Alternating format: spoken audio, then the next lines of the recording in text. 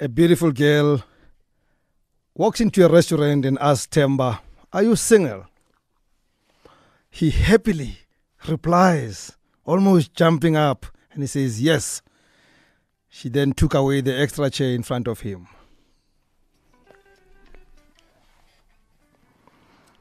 A very good evening to you. My name is Rams Mabote, and this is Metro FM Talk. This is what we do every Monday and Tuesday. Thank you very much for tuning in and choosing to listen. Tonight on the show, we have our Talk 5 News Bulletin.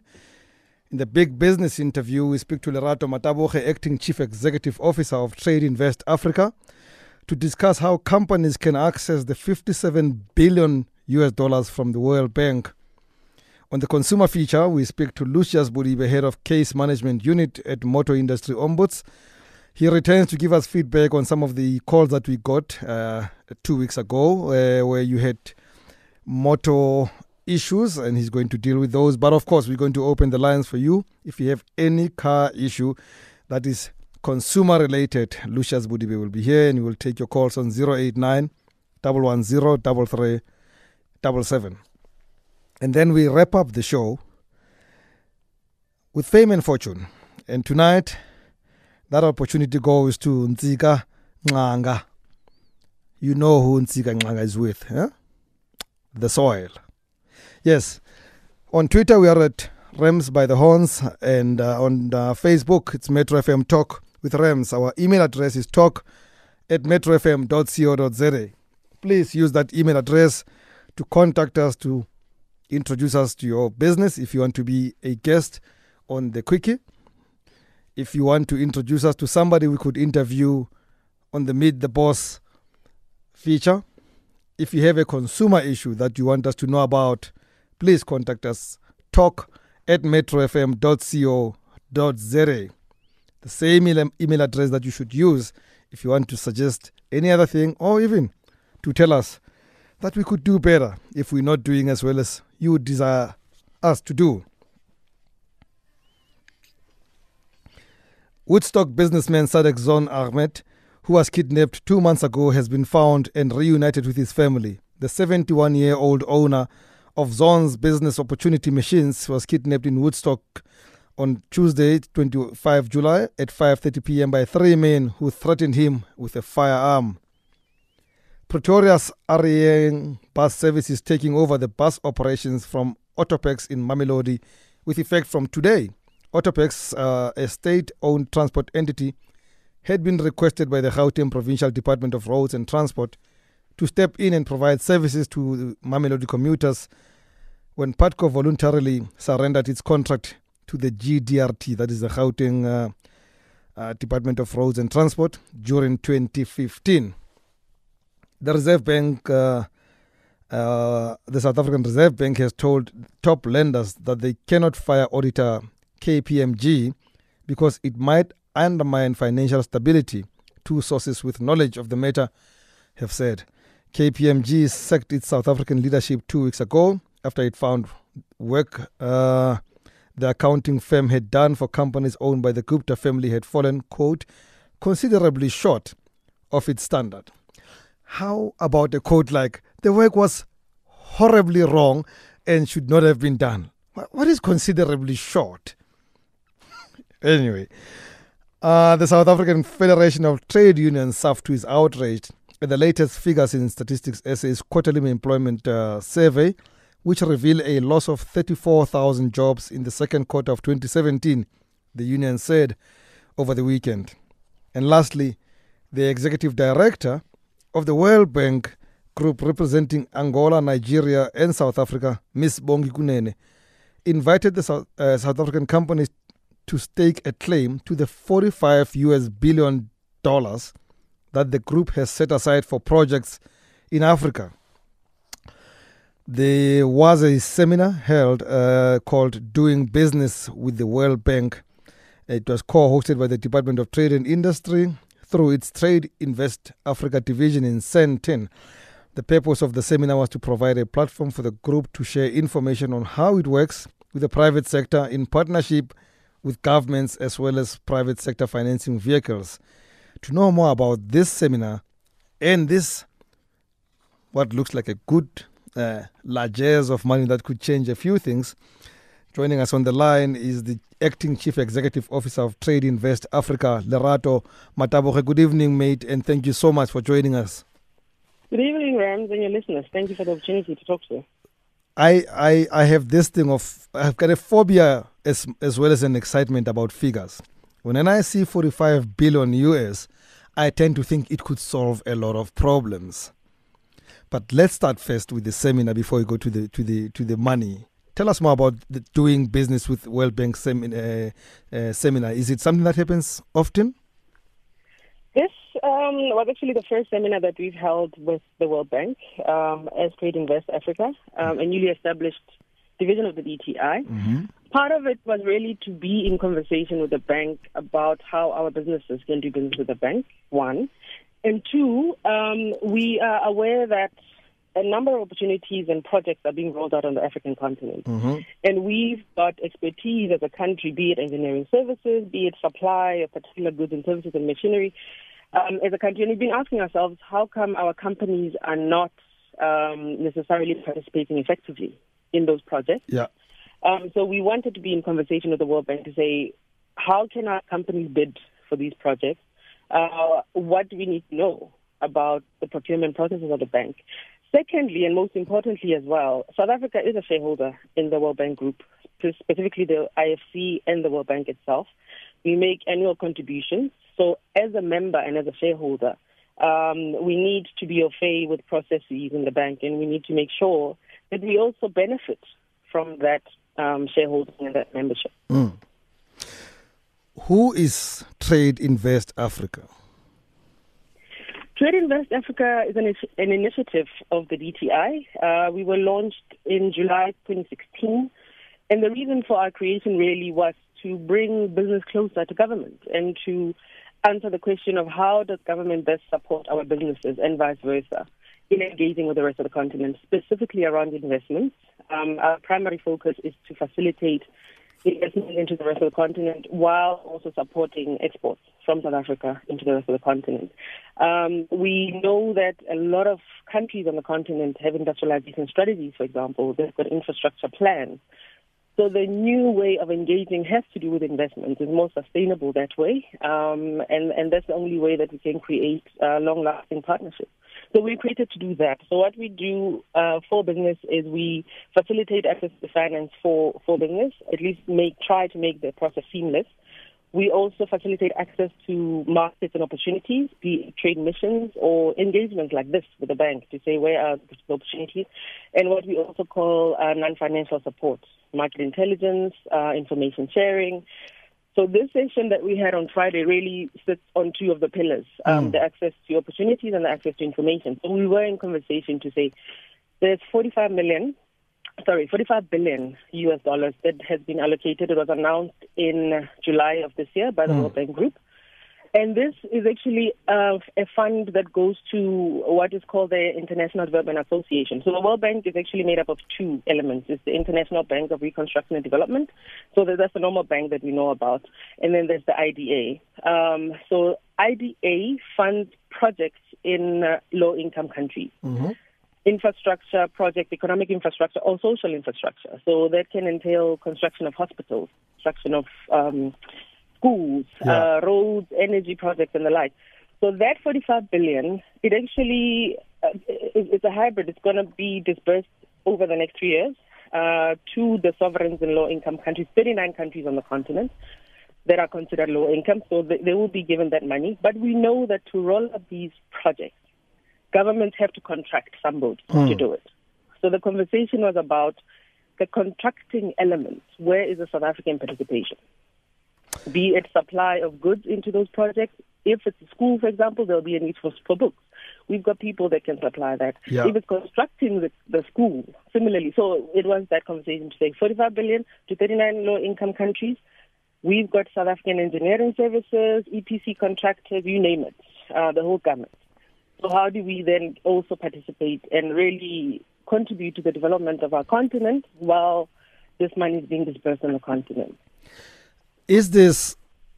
How different is this kind of a loan if it came from the World Bank as opposed if it came from other institutions? Is it a softer loan than what you would get from normal banks? The IDA, what they do, that's why the World Bank is made up of the two. The International Bank of Reconstruction and Development will give you a normal loan. And then the IDA, they specifically look at low-income countries. So South Africa, for example, we wouldn't qualify for money from the IDA. So the money from the IDA is normally in the form of grants or concessional loans or, capacity building programs.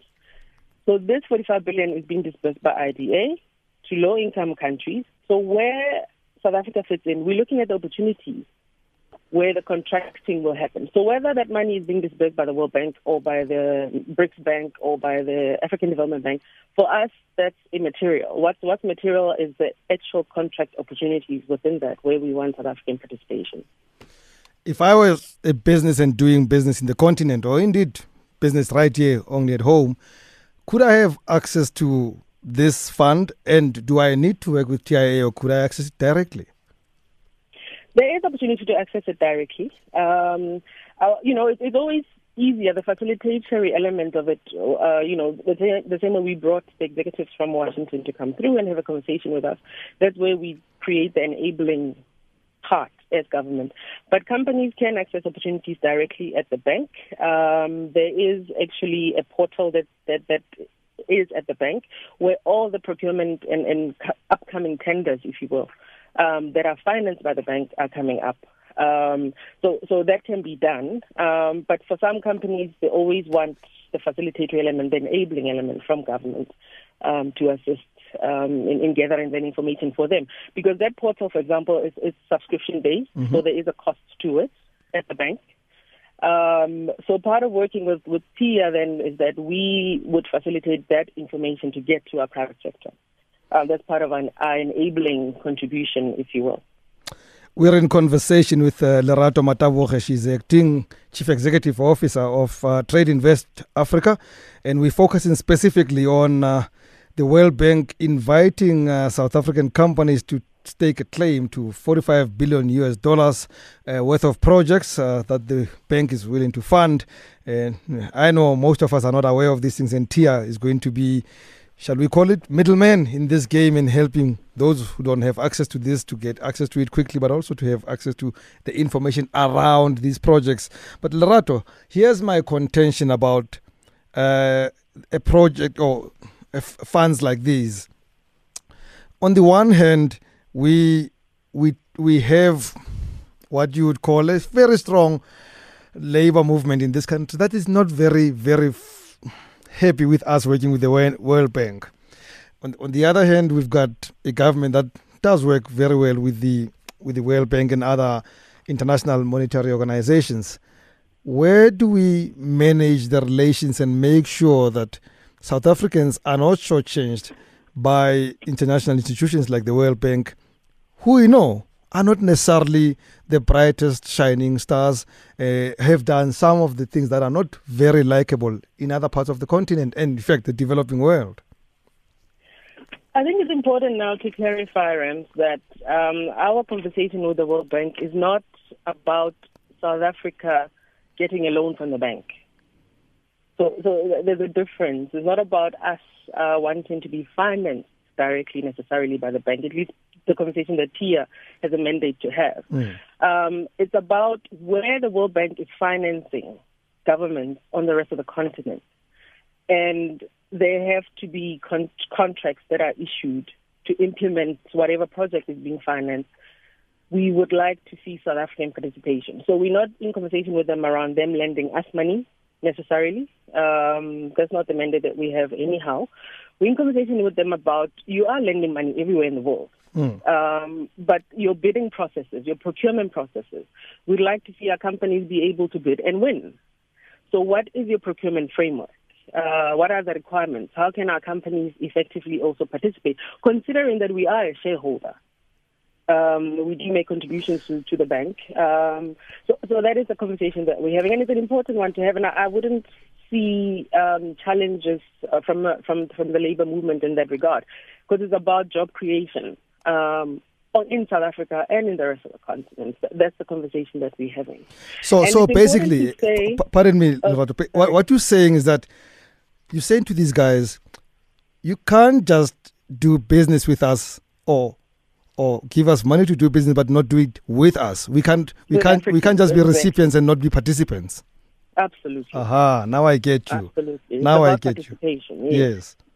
Now then this is critical. I need to be concluding this conversation, but I'm excited because I've never spoken to Tia, so I'm glad that I get to know about you and what you guys do. To talk to you too. Yes. So let's talk about something adjacent to this. Who should be knowing about Tia, and what would you do as Tia? And let's for now even forget about the World Bank. As Tia, why do I need you? As Tia, any business that wants to engage with the rest of the continent, specifically around exporting, specifically around investing in the rest of the continent, should speak to Tia. We've got relationships with many countries, if not all countries, on the continent. So we can enable quite a number of conversations and a number of strategic partnerships that our businesses would need and require. So whoever has an interest in the rest of the continent, we talk to our private sector, starting with basic market analysis, country profiles. These are the opportunities in this country, in this market. This is where they stand in terms of, balance of payments, liquidity. So this is what it means for your potential investment, XYZ. So we go to the granular level, and we work very closely with our DFIs that are also supportive in our drive. So a number of companies, for example, would say, there's an opportunity in country X, and we'd like you to assist us to package the project and potentially get to the point of financing. So that's important. The support that we give, even within the DTI, for example, we've got an incentive that deals with project preparation.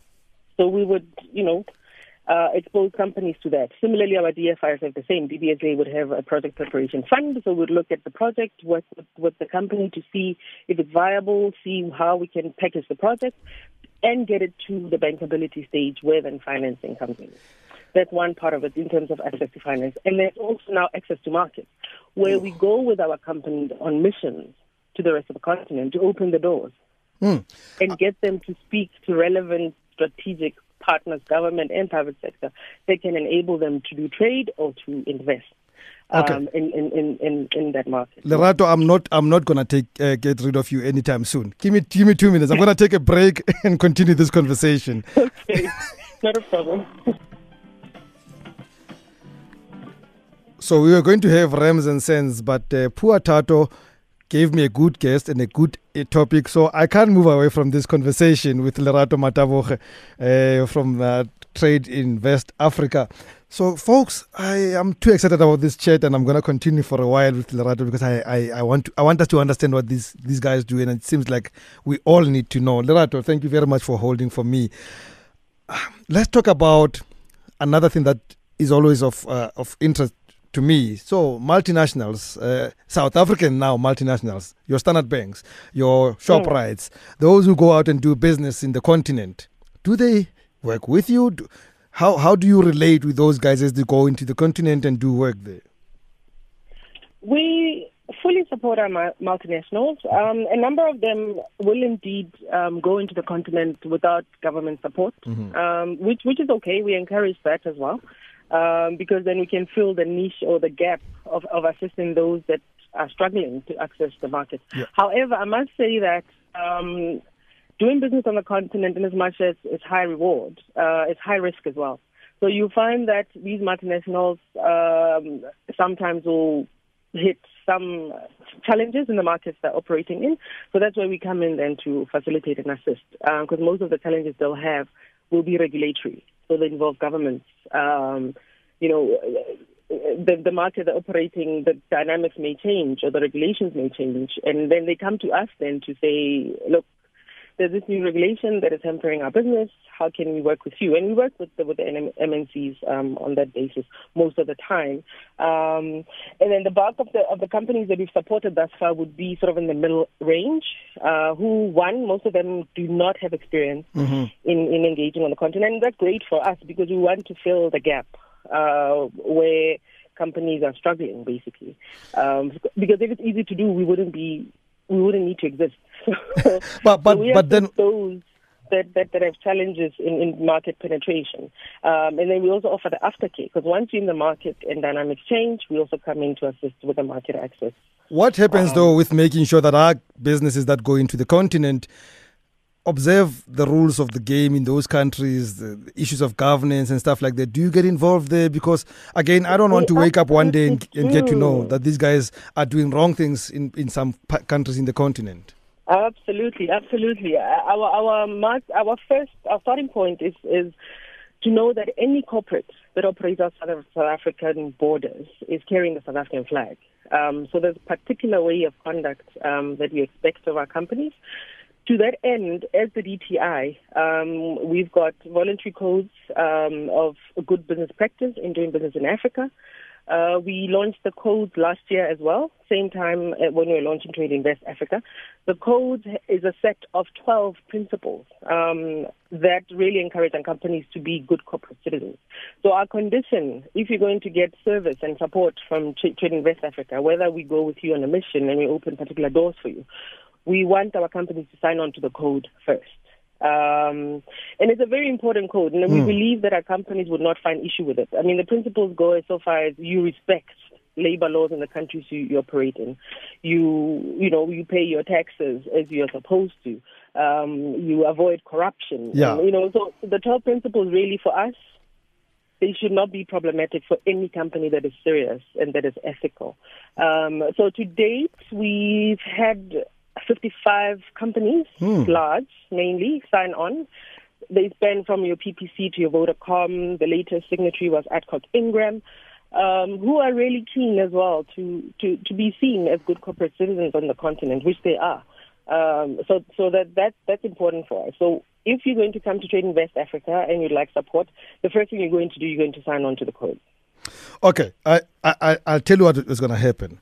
I've got 300 more questions for you. So every second Tuesday, we've got a feature here that we call Meet the Boss. So I think we should have you here, spend an hour with you, talk about you as a person, but also TIA and all these kind of opportunities that lie out there for our business people in this country.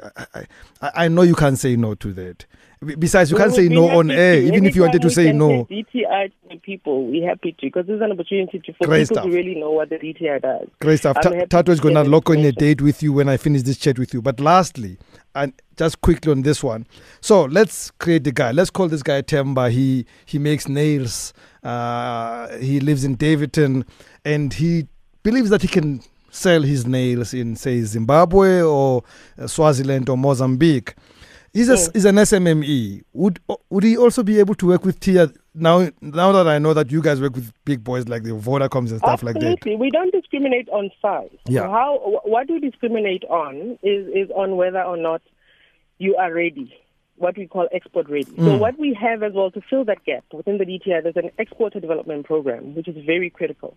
So for our companies that have no experience in operating outside our borders, we want them to go through the exporter development program. And at the end of it, you get what we call an exporter passport.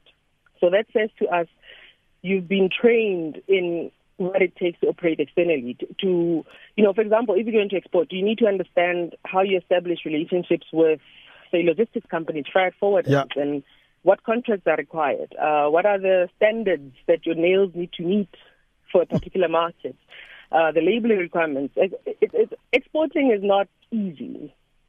So what we do as the DTI is so that we don't leave anybody behind. We don't have a missing middle. We've got this exporter development program that gets our companies export ready. Then Trade Invest Africa will then give you the market opportunity outside on the continent specifically. So we're happy to work with Temba in Davidton, but we want to make sure that Temba has gone through our exporter development program or he understands exporting.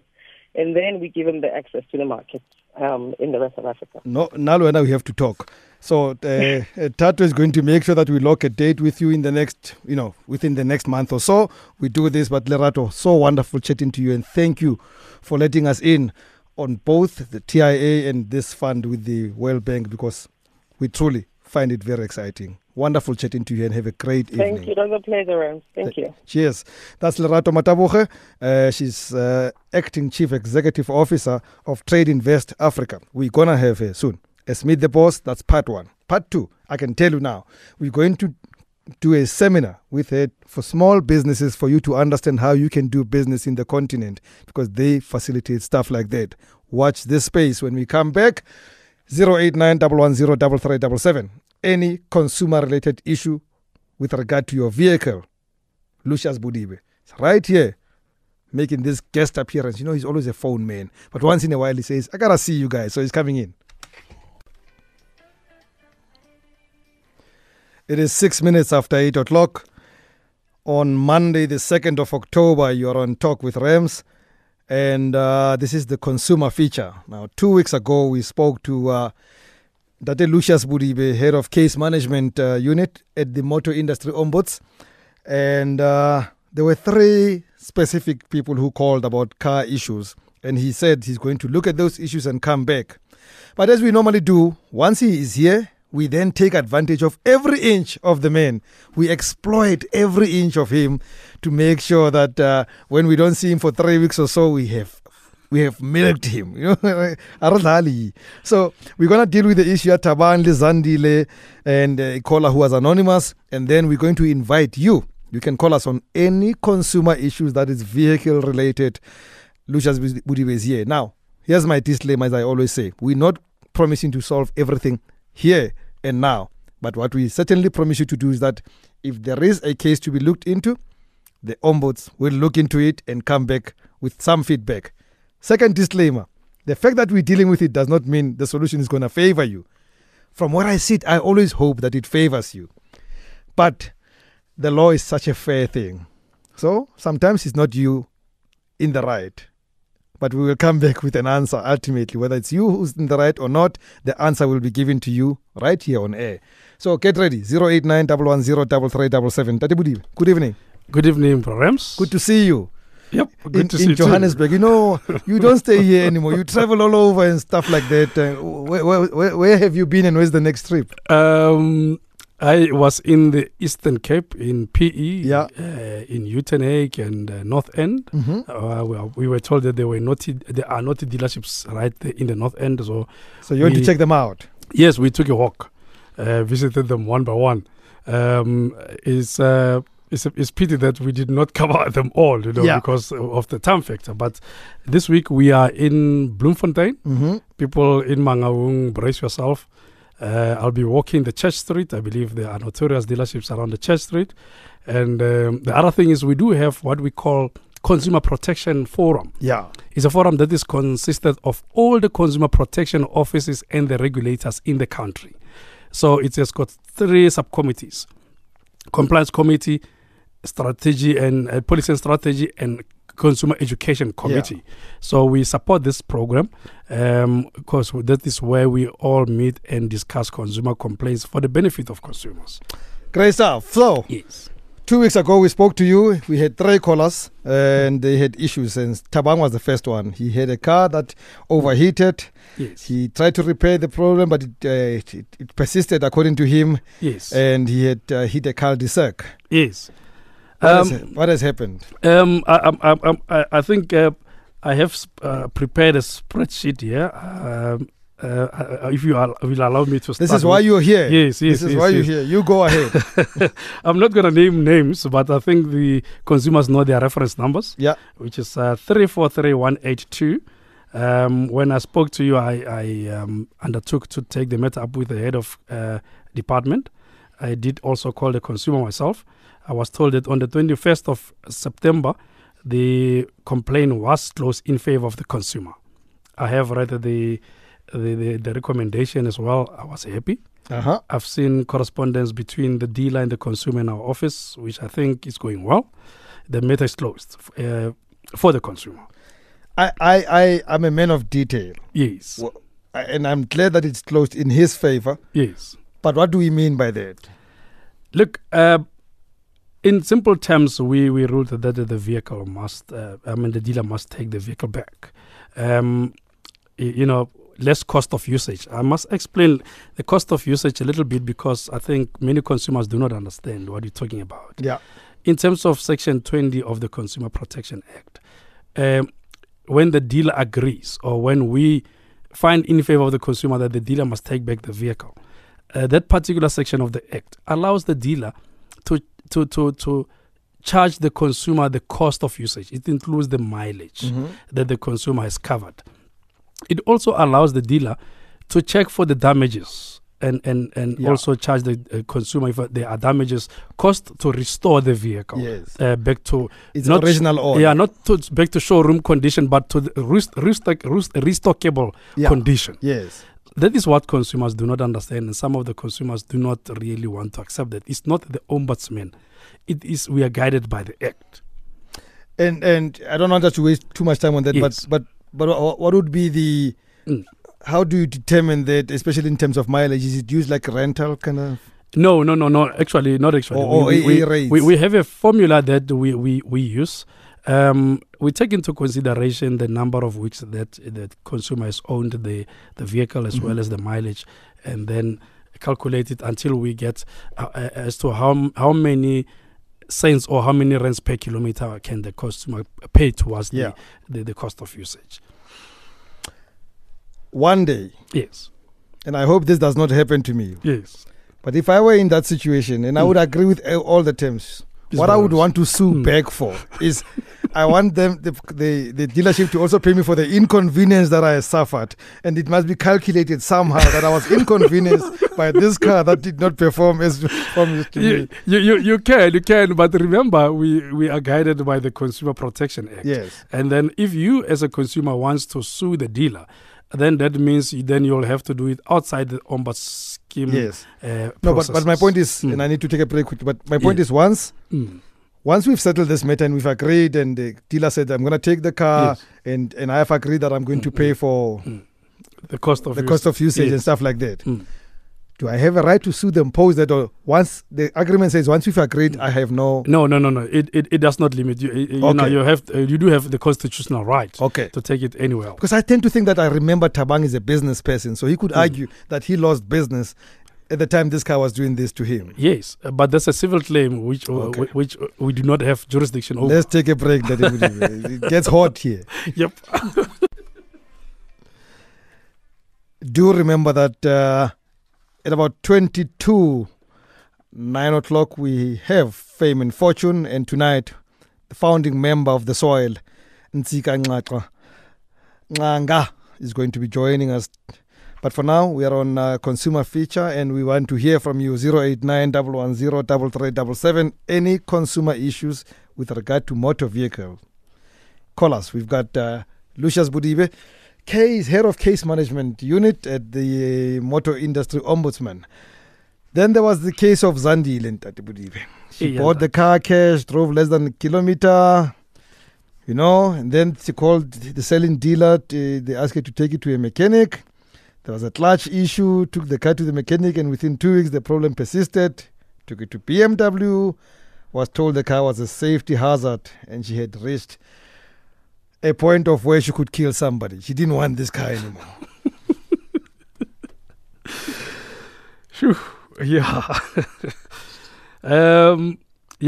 This case is still going on. What I've realized is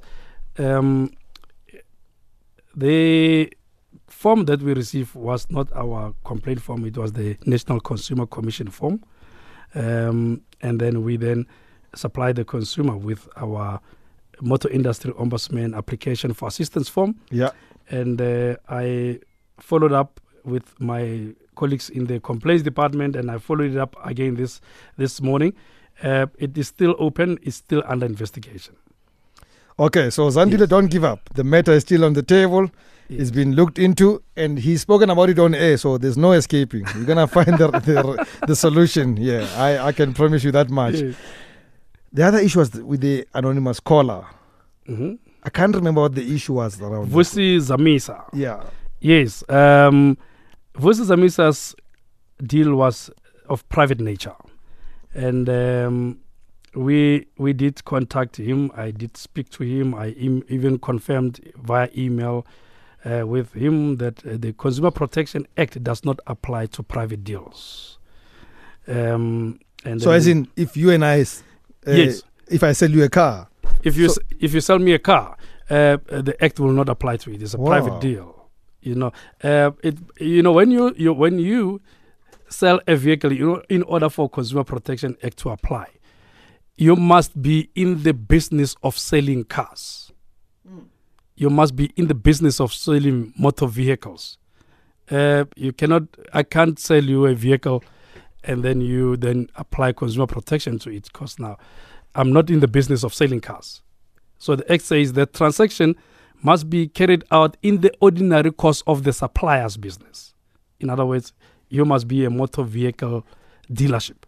Or if you are repairing vehicle, or if you are an engineering company, you are in the ordinary course of the supplier's business, supplying service. So Temba down the road to Shandi Koloi faster, so I have no recourse through you guys when Temba has just decided that my diesel car should have petrol in the tank.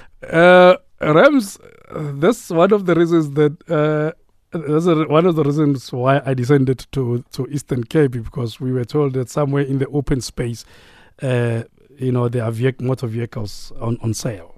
And we saw quite a few of them, and consumers must just understand the reason why the Department of Trade and Industry and the National Consumer Commission has accredited the Ombudsman's office is to educate consumers to be careful of this kind of business people, and to also advise them to deal with reputable motor vehicle dealerships, where it could be small dealership, but as long as it is a registered motor dealership. Okay, so Mr. Anonymous, now you know. We are sorry that we could not solve it in your favor, but it was a private matter, and that's how the cookie crumbles, or at least that's how the dice rolls. And be aware, dear listener, that's how it works. Now, think about it hard next time you want to go to somebody to help you with something. If they're not registered and you one day want to complain, it may be just difficult for you. So do take care. I believe in small business, and I think we should support small business, but still insist that they are registered so that then you have some recourse with them. So let's talk about any other issue that you have. 089 110 3377. When I say any other issue, I mean in the motor vehicle space. So if the mattress you bought yesterday does not give you comfort at night, not for tonight, please. Hang 10. We shall solve it some other time. For now, we want to know about your vehicles. You can also find us on Twitter. @Rams by the Horns is the Twitter handle. You can send your issues to us also on our Facebook page, Metro FM Talk with Rams. Please do not inbox. Right on the timeline. That's the only space where we check for issues. We do not go into inbox. There is no private relationship between you and us, guys. We are a public space and we work publicly. So there's no secrets. Talk to us. Let everybody know what you want to tell us, and then we will deal with it. If you go private, we miss it. 089 110 3377. Edgar is calling us from Pretoria. Good evening. How are you? Dark and lovely. How are you, Edgar? I'm all right. Yeah, can I keep my issue very short? Please, that's what we prefer. All right. What happened was I bought a car in March from one of the dealers, the Renault around here in Pretoria. And when I bought the car, the dealer that I was working with, he assisted me and whatever else, but there were other issues, but that's not the problem. The problem was when I got the car, it had a wheel problem, right? And as a result of that, I raised it to the dealer that, was this car taken for all the safety checks and whatever else? And he said everything was done, everything was sorted out. And the wheel, essentially, when it had to be fixed, they had to actually take out the entire, I don't know what the names are, but one of the wheel thing was actually bent very badly. So they had to take out the entire thing and replace the wheel itself. And then it turned out that there was a broken tail light. As a result, I did erase it again. Was this car taken for all these things? He said, yes, it was. But now the problem, fast forward from March until now, in September, end of September, I realized when I took the car in that it has, brake problems and a clutch problem. The clutch problem was that they raised, I raised it around June, that, dude, did you take this car in for service and all these things? And he said, yes. But it turned out the clutch is actually shuttered and the brakes actually are no longer existent. And now we're having a dispute with the dealership because they're saying warranty doesn't cover all those things. And I said, but when I bought the car, I asked if everything was checked out. So I wanted to know, what are my remedies in this regard? Because I don't think I should be paying for the clutch and the brakes, where else I only used the car for like 5 months. Okay, Edgar, thank you very much for calling. We shall respond to you. Hang 10, listen on the radio. John is calling us from Katlehong. Good evening, John. What is the issue? Good day. How are you? I'm fine, John. Thank you. And we are going to remain fine for a while, so get to the issue. Okay. We are listening, John. Oh, okay, yes. Okay, yeah. I want to take advantage of this because I bought a car. The car was very new. And then what I did with the dealer, they advised me that I should do a service via them, which is good. My first service, when I took the car to the service, I complained, I wrote a letter that after they serviced it, there was a problem of overheating, and also the handle of the door was loose. And then they said they will fix it. They didn't fix. And when I went to the second service, I think it was 30 kilometers. I reported the very same matter. They ignored. They didn't do anything. Then, I was frustrated. I left them for something like a year, and then I went again to complain. They said they didn't do anything to me. And when they were supposed to do it, I reported this to the head office. They charged me again for whatever they fixed. So I just wanted to know, was there any sense? Because why I'm saying this, I've seen cars like Toyota or whatever, the car when they are new, if there is a problem, a mechanical problem or a safety problem, the cars have been returned. So I think here I have been ripped off, even though it's something that has taken place a year or ago, whatever. But I wanted to ask. Great stuff. Great stuff. Yes. John, can I just ask you one clarification before I let you go? You say you bought the car, it was very new. I'm not sure about the word very in the new. Was it new or was it not new? Brand new. Okay, you meant brand new. Thank you, John. Listen on Kelvin in Florida, or is it Florida in Kelvin? Hi, how are you? I'm well, thank you. How are you? Kelvin? I'm great. Okay, I have a problem here as well regarding the car. I bought the car cash from a dealership, and what happened is like they didn't give me like the papers, like ownership papers, a change of ownership actually. So anyway, the guys from the dealership, I've been going there trying to check the papers, and then they've been taking me up and down, telling me that the papers are ready. When I get there, they say the person who has these papers, he's not there, in a way. So actually, in this case, I don't know what to do now. How long ago was this, Kelvin? I bought the car I think it was the end of August, yeah. 2017? Yes, this year, yes. Okay.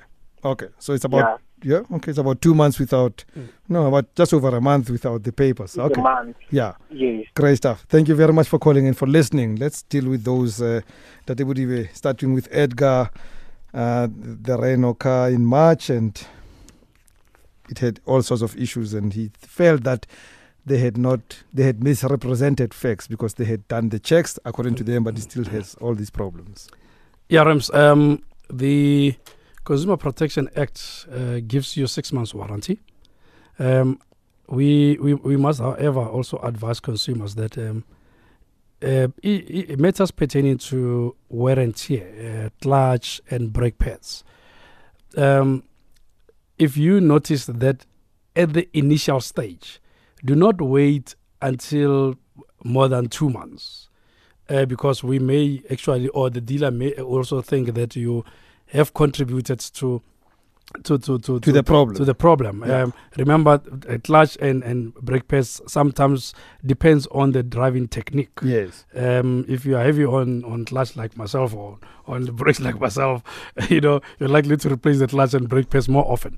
But in terms of Section 55, the vehicle that you buy must be durable and usable for a reasonable period of time. So the Act has given us 6 months. So we take it that 6 months must be a reasonable period of time. Yeah. So we would love the gentleman to contact our office, load a complaint, and like I've also advised people in the past, he can load the complaint online. And we'll give the details at the end on how to do that. Yes. And then we will then take his complaint from there on.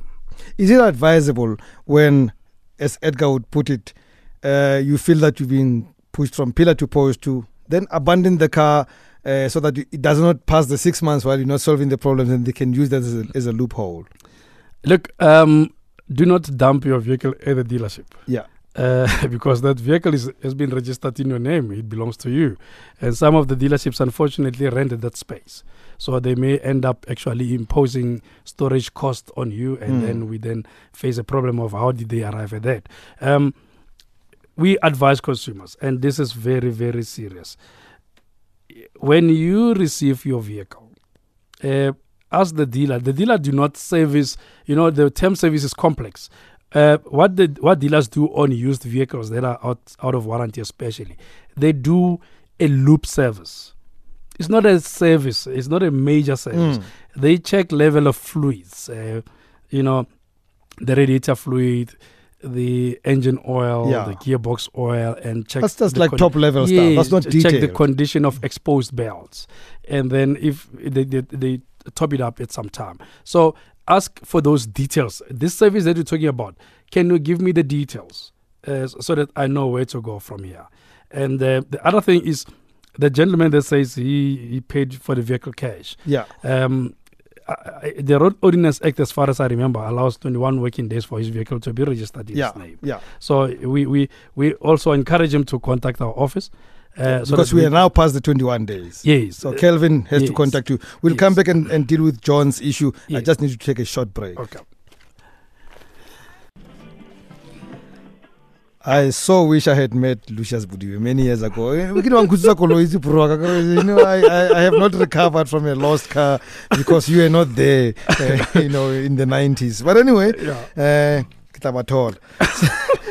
John bought this very new car, but after first service, he says it was overheating and there was a loose door handle.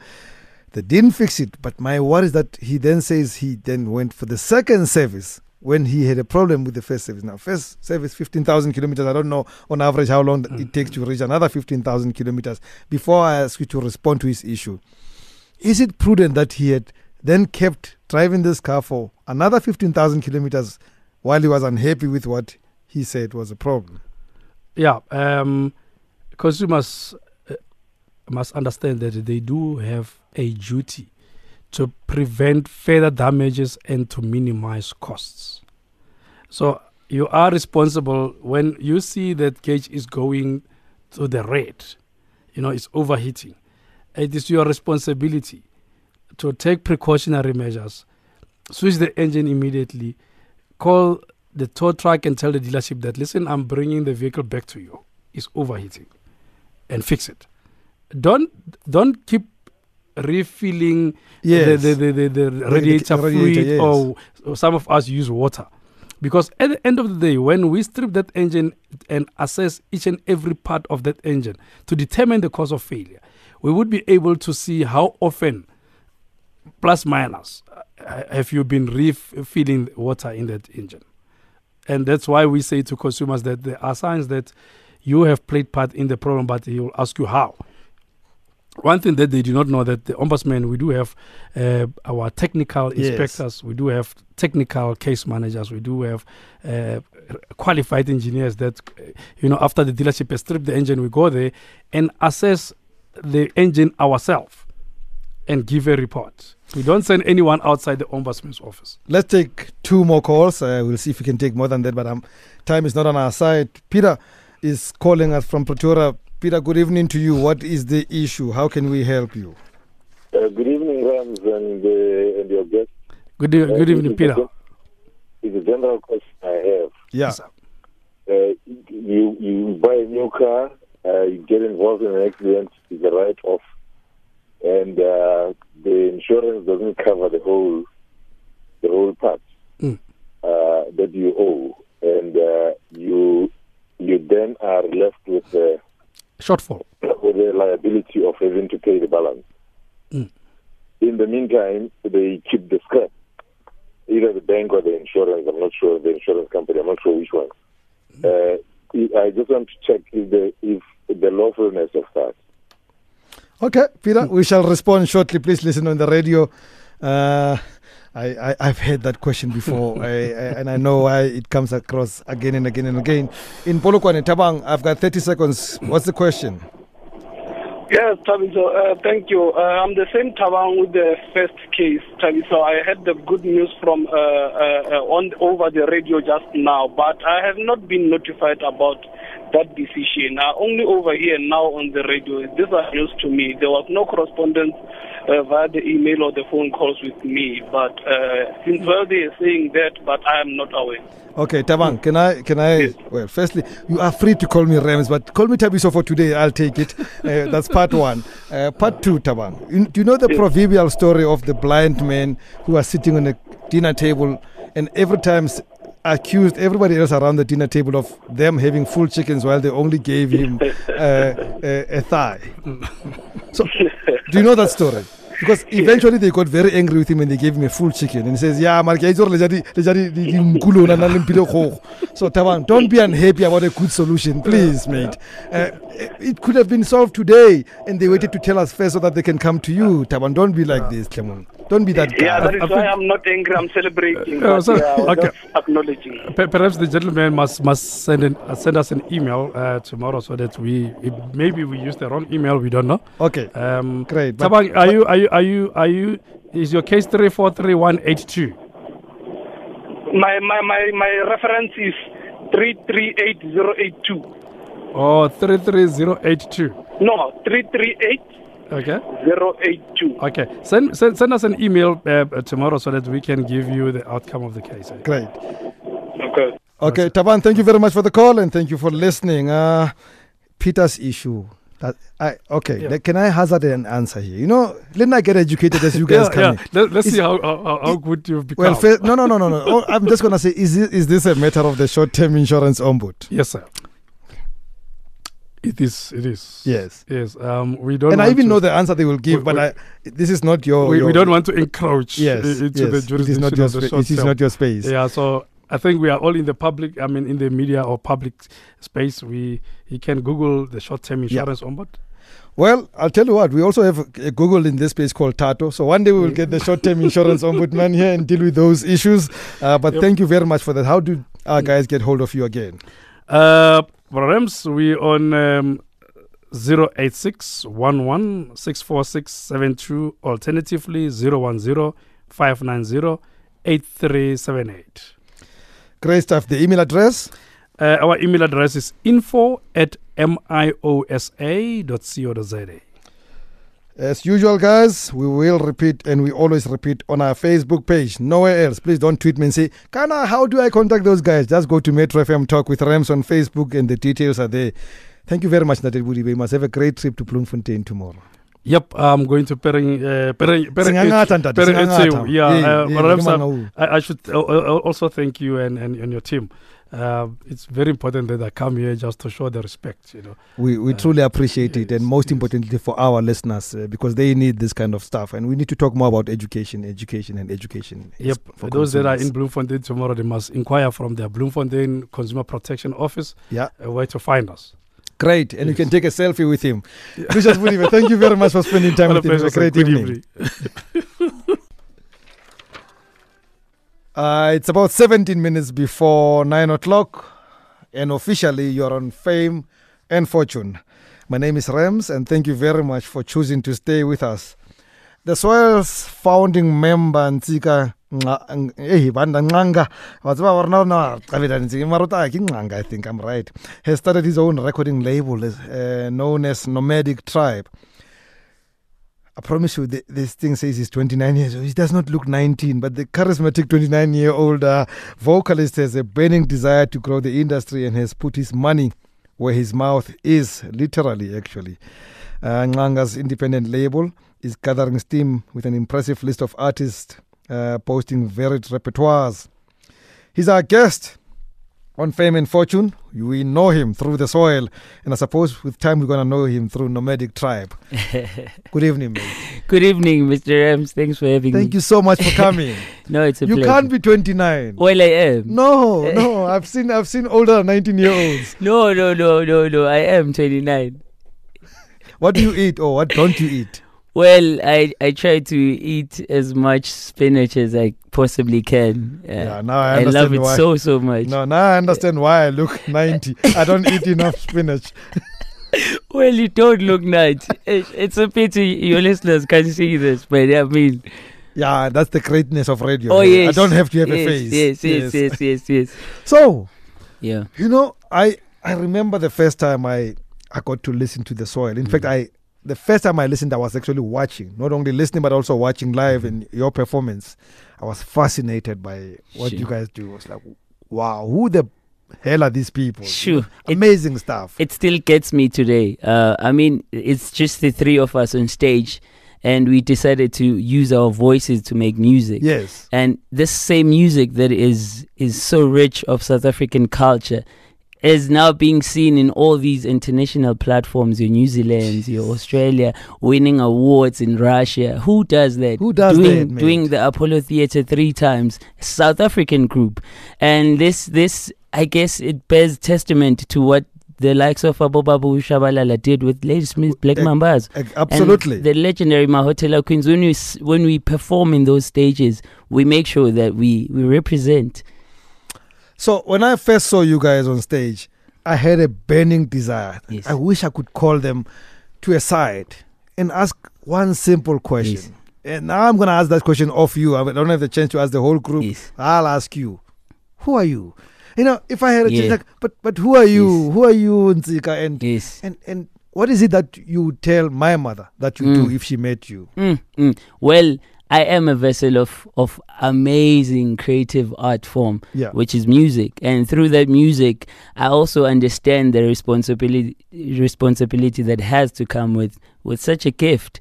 And we are not just musicians, we're also social commentators. And that's what music is. It is social commentary. I live music.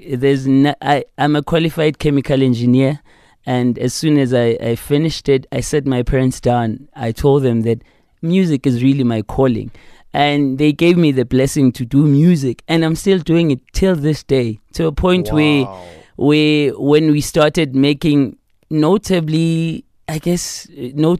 money in 2012 with The Soil, I realized when the first royalty paycheck came through that there is business to this thing. It's not just one income stream from performing live on stage. There's also an income stream that's derived from writing music, which is composition royalties, producing it, and of course. These are income streams on their own. And then sales, the physical sales of the album itself, and the merchandise that was attached to it. And we were, long before we even met Babs Sipostol, Native Rhythm, we were already in the culture of seeing ourselves as a brand, seeing ourselves as I guess bread bringers back at home. Based on that answer, I'm going to ask you a very nonsensical, if not slightly stupid question, because you have already answered it. So, are you making money? Well, we are making a lot of money. It's the trick is, how do you then maintain it? Yes. Because I remember when before, just after 2012, when money really you started racking it up, in a month individually we would literally have not less than 350 as a salary, 350k. So you talking about kids here that just came from varsity, who come from Soweto, which is a place that you do not really. We don't have a lot of money, and we were starting to make money that our parents couldn't even dream. Never dream about. Yeah. But what then do you do with that money? Do you then blow it up in parties? On that note, then, what percentage of what you make do you save? Well, I save more than 45%. Wow! Because I've set up trust funds even for my kids as well. And you have that? Yeah, I have 2 At 19? kids. Yeah. Well, my boy came through in 2013. I will not come to terms with the fact that you are not 19. Well, my firstborn is 4 years old. Wow, congratulations! Thank you. And just after Alwande, a year later, came Olo Natando, my daughter. And they are at home. They do not even know how much they are worth. In this crazy world, with this nonsensical economic status that we find ourselves in, due to the socio-political, I guess, dynamics that we are in, it would be really foolish of me to then sit there and pay someone else's I guess bond by renting a flat and being amazed by this huge amount that's continuing to pile up in my account. Then I decided, I need a place that my kids can call home. And I went out there. That was your biggest investment. Yes, I went out there and I found this amazing home in Benoni, and we live there it's with like my somewhere family. next to Swaziland. Well, it's far. And we just moved in there. And with we have dry seasons as artists, especially June, July, August. Those are dry seasons. So even when I went through the bank to then ask for them to finance the house, open, close quote. My financial advisor told me that you can really try and finance it with the bank, but when you are at your apex, when everything is happening for you, just put a large chunk of money. And as we speak here, you looking at a homeowner, not just a person that, even if my lights were to go off at home now, I would live in my house and no one would come knocking to repose, I said. So net worth is also in a plus. You know that it's not just your investments, but what you have as your positions. And I'm not a liker of things. You will not see me riding around. We're going to go to that because we need to talk about the things that you like. But let me take a break. We'll continue just now. Ntsika Ngxanga is our guest on Fame and Fortune, one of the trio that we know, the Soil, the group, but he's also now an owner of a recording label. He's just said he's going to record me. He thinks I got a voice for it. Nomadic Tribe is going to record my voice. I don't know what I'll be doing with it, but we'll see how it goes. So, mate. Yes. In your view, are fame and fortune, those two concepts, are they related? Well, I think people force them to be related. Because with fortune, they then think they should do everything that is under the umbrella of fame. People go out there to prove themselves using, I guess, flashy cars and just misleading the youth. We have to breed a different breed of millionaires. We can't all be a taboo, putting up a storm. We could be sitting at home with our wives, drinking tea and spending time with family. And when there's a colleague of mine frantically nodding on the other side. He makes his money in the clubs, making people dance, but he's nodding. Well, yeah, we see you, Mr. T. Too deep. Okay. So I decided from the get-go that I wouldn't be the person that buys a Range Rover to impress Master P or my other peers, but I'd buy it if my former car is now not as comfortable, where I need really a comfortable I guess upgrade. It's a comfortability issue more than just proving to my peers that I'm really making it's not extravagant. Yeah. So since you guys started, formed this thing, started it out, went out, tried your luck, because it was trying luck. Between then and now, at any point, were you ever broke? Well, I was. There was a time when I was still renting at a flat. Man, came December, there was because I have 3 separate accounts, but the main one that is for petty cash and all, it had 308k in it. And I remember just putting up a storm, because you do not just become disciplined overnight. There has to be a lesson that gets you hard. And when that 30 days elapsed, woke up there with 7k. You ran flat. Yeah. And it was tax season as well. So, with tax, they do not calculate your tax according to what you now have. Yeah. They calculated what you've always said. Yes. And I was founded wanting, because I had to now borrow money from my brother. And I realized that this is not this is not the life. This is not the life. When you go to the bank and ask for your statement after a year, there is that amount, that the gross that they put there right at the top, the money that you've made over the year. And I wanted that money to reflect. I wanted to point where it went. That's when I decided that no more being broke. And now we'll start Good to for invest. you. Good for Hence you. Nomadic Tribe. You've tried so many times to tell me that you're not extravagant, but I believe in every human being. Yes. There's always this one thing, and it could very well be deodorants or cologne fetish or some fetish that you still spend money on, and you shouldn't, but you love it so much. You must have one extravagance. Yeah, well, in that home of ours, my wife and I, we have a furniture fetish.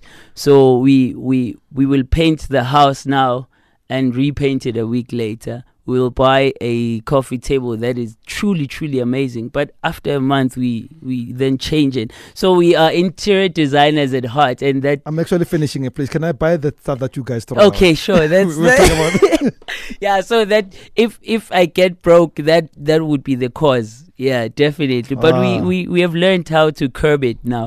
Yeah.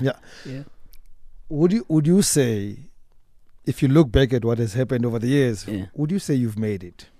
Well, it's not monetary wise. I wouldn't even benchmark my answer on the monetary value of everything, but on the artistic impact that we want to make to the whole global landscape.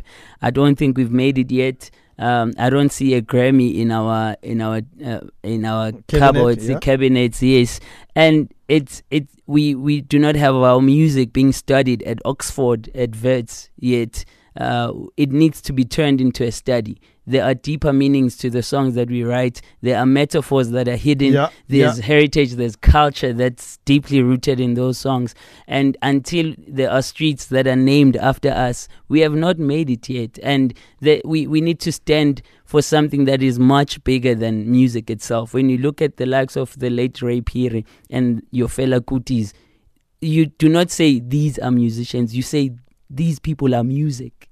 They epitomize music. So we haven't made it until we are also regarded as music in our existence. Insofar as street names, I can give you a tender around that one. So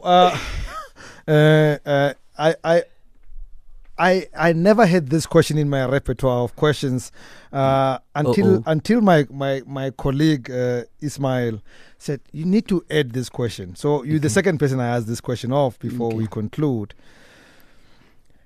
Has love ever cost you money? Ish.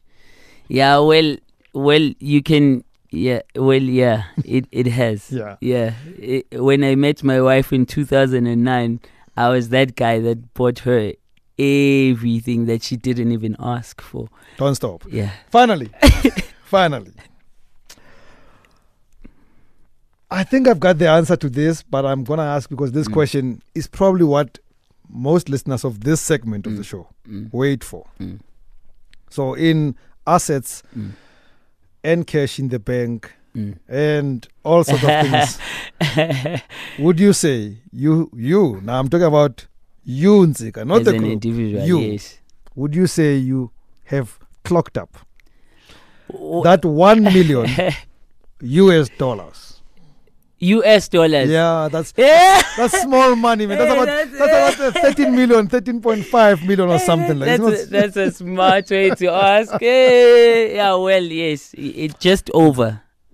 That's a smart way to answer. Just over. That's a smart way to answer. Yeah. Thank you very much, Thank you so much. Ntsika Ngxanga, ne? Yes, Ngxanga. Yes. Ngxanga, the tongue gets stronger as I go older. Yes. But he's more than just the soil, guys. He is an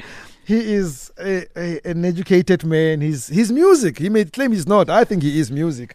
He is an owner now of a recording label, Nomadic Tribe. He's accomplished. And he is, I can say safely tonight, in the hall of Metro FM's Fame and Fortune. Thank you very much, mate. Thank you so much. It's been wonderful spending time with you. I know it's 17 minutes, but I'm a man known for quickies. Well, it felt like 17 years. It was fun. You're good. Good for my ego too. Up next, Ismail Abrahams. Thank you very much to everyone for listening. All the guests we spoke to, the details are on Facebook, Metro FM Talk with Rams. Tato and Tidip, thank you, mates. And I do appreciate all of you who listened. From me, Rams Mabote, good night and God bless.